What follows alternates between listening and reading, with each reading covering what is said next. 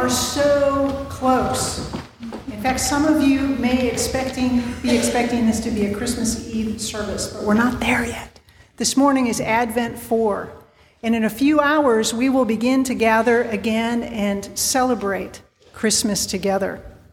This morning offers us a unique opportunity in the wide lens to focus on a few concepts as we anticipate our family and choral Eucharist services into the night.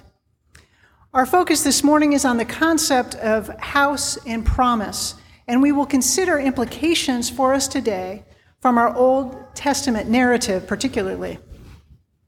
House. When you think of the word house, you likely think of where you are returning, or depending on your age and routine, maybe your grandparents' house or a vacation house on the lake, a place of fun, security, space, a dwelling alone and together, a place of belonging. We heard of David's desire to build a house for God, a place for God to dwell after all the wandering and all the tents. This is not the first time David has wanted to do this. In 1 Kings chapter 5, David asks to build a house for God and is told he cannot because he is a warrior. This time, when David makes plans to build a house for God, the outcome is God making covenant with David to give David a house, a security, a future. This is the linear connection to Christmas, Jesus from the house of David. Considering time and timing as we take in this narrative is helpful. We took in last week the centuries between prophecy and fulfillment, Isaiah, Malachi, and John the Baptist coming to make way for the Lord. And today we further see things moving along as the angel visits Mary, announcing the news that she will carry and give birth to our Lord Jesus. And let us remember the tie-in between Mary, Elizabeth, and Zechariah, and how John the Baptist and Jesus are related, possibly cousins. There are cosmic truths becoming concrete in the context of family relationships. This may also connect with us to the concept of house, community, belonging. The people of God in the time of Mary, Elizabeth, and Zechariah have been waiting actively for centuries for promise to be fulfilled. They have been looking forward to it. As we consider our Old Testament passage, promise is also prevalent and connected to content and timing. There is a phrase, Deuteronomistic history. Try saying that 3 times fast. It's kind of like the book of Deuteronomy, Deuteronomistic history. This refers to the narratives of the book of the Bible, Joshua, Judges, 1st and 2nd Samuel, and 1st and 2nd Kings, being written after the fact as a single work centuries later. King David ruled and reigned in the 10th century. BC. As Deuteronomistic history is considered, the writing is placed for these books of the Bible during the Babylonian exile, which began in the late 6th century BC, 400 years after David's reign. This does not mean that the stories of these books were not being passed down generation to generation already.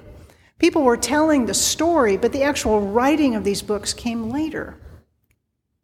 Where Mary and the people of God are looking forward to promise being fulfilled, in our Old Testament reading, as we consider date and authorship, as they were in exile, they were looking back at promise as they hope for fulfillment. Really, same promise, different context. They were exiled and trying to cope and work it out and exist in their current oppressive circumstance and understand where God was in it. Looking forward, looking back. For both, hope hangs on promise. As we take in these narratives, we see looking forward, hope fosters anticipation. And looking back, hope fosters a remembering that provides a hope that weathers adversity. This informs us today as we consider Jesus coming to us. For us, we look back and we look forward. Jesus has already come and promise has been fulfilled, but Jesus will return and the kingdom of God will become fully manifest. This may stir thoughtful reflection. Additionally, the content of this 2 Samuel reading may challenge us as we soon come upon baby Jesus. David and Nathan are 2 competent individuals committed to their faith, one a king, one a prophet. The opening verses explain to us that the promise to Abraham has finally been fulfilled, the promised land. David as king and the people have occupied the land, and there is freedom from all enemies. These two experienced, competent people interact, and they decide it is a promising idea for David to build a house for God. With peace in the land, David was not a warrior at the time, and the fulfillment of the promise to Abraham had come. After they talk and decide what to do, God comes to Nathan to provide a bit of correction. And notice in this narrative, Nathan does not come to God, God comes to Nathan. These two people, David and Nathan, who have broad experience, great faith, great commitment to God, and great desire to serve God, as they considered what God would want, they set a trajectory and made a plan. God intervenes because it was not God's plan. Both the king and the prophet have misjudged what God has in mind. Eugene Bay, in his essay on this passage, articulates the king and the prophet discover that they are in the presence of one, God, who confounds human expectations and surprises even the faithful, or especially the faithful, who presume to know how God is acting because it is the way God must act. We can easily do that as we look back on promise fulfilled or forward to the culmination of promise. How often are we like that? Individually, corporately, as the people of God seeking to please God, we might make a decision and consider what God would want just like they did. And just like they did, march off confidently in the wrong direction. That could have happened with the incarnation.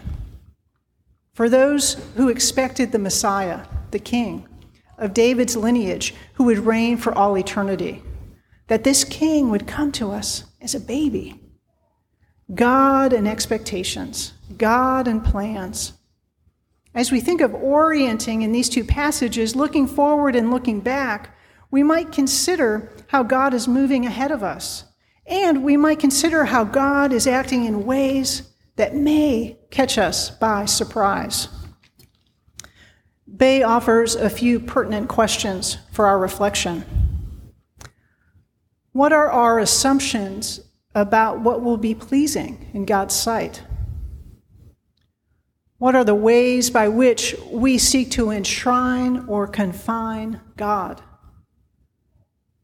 Should we not exercise more reticence before linking God's purposes with our agendas? Christmas is fun and meaningful to remember as we consider baby Jesus and the animals and the shepherds, but it is also a time where God moved ahead of people in ways that were so outside the box and so surprising. Advent, this coming of God, is about new things. We need to be wary of our familiarity, of thinking only in the same old ways. May we receive and welcome baby Jesus with anticipation, as Mary did. May we make plans in community as David and Nathan did, but also, as they did, be open to God's correction or nudging and be willing to welcome something completely different than we had in mind.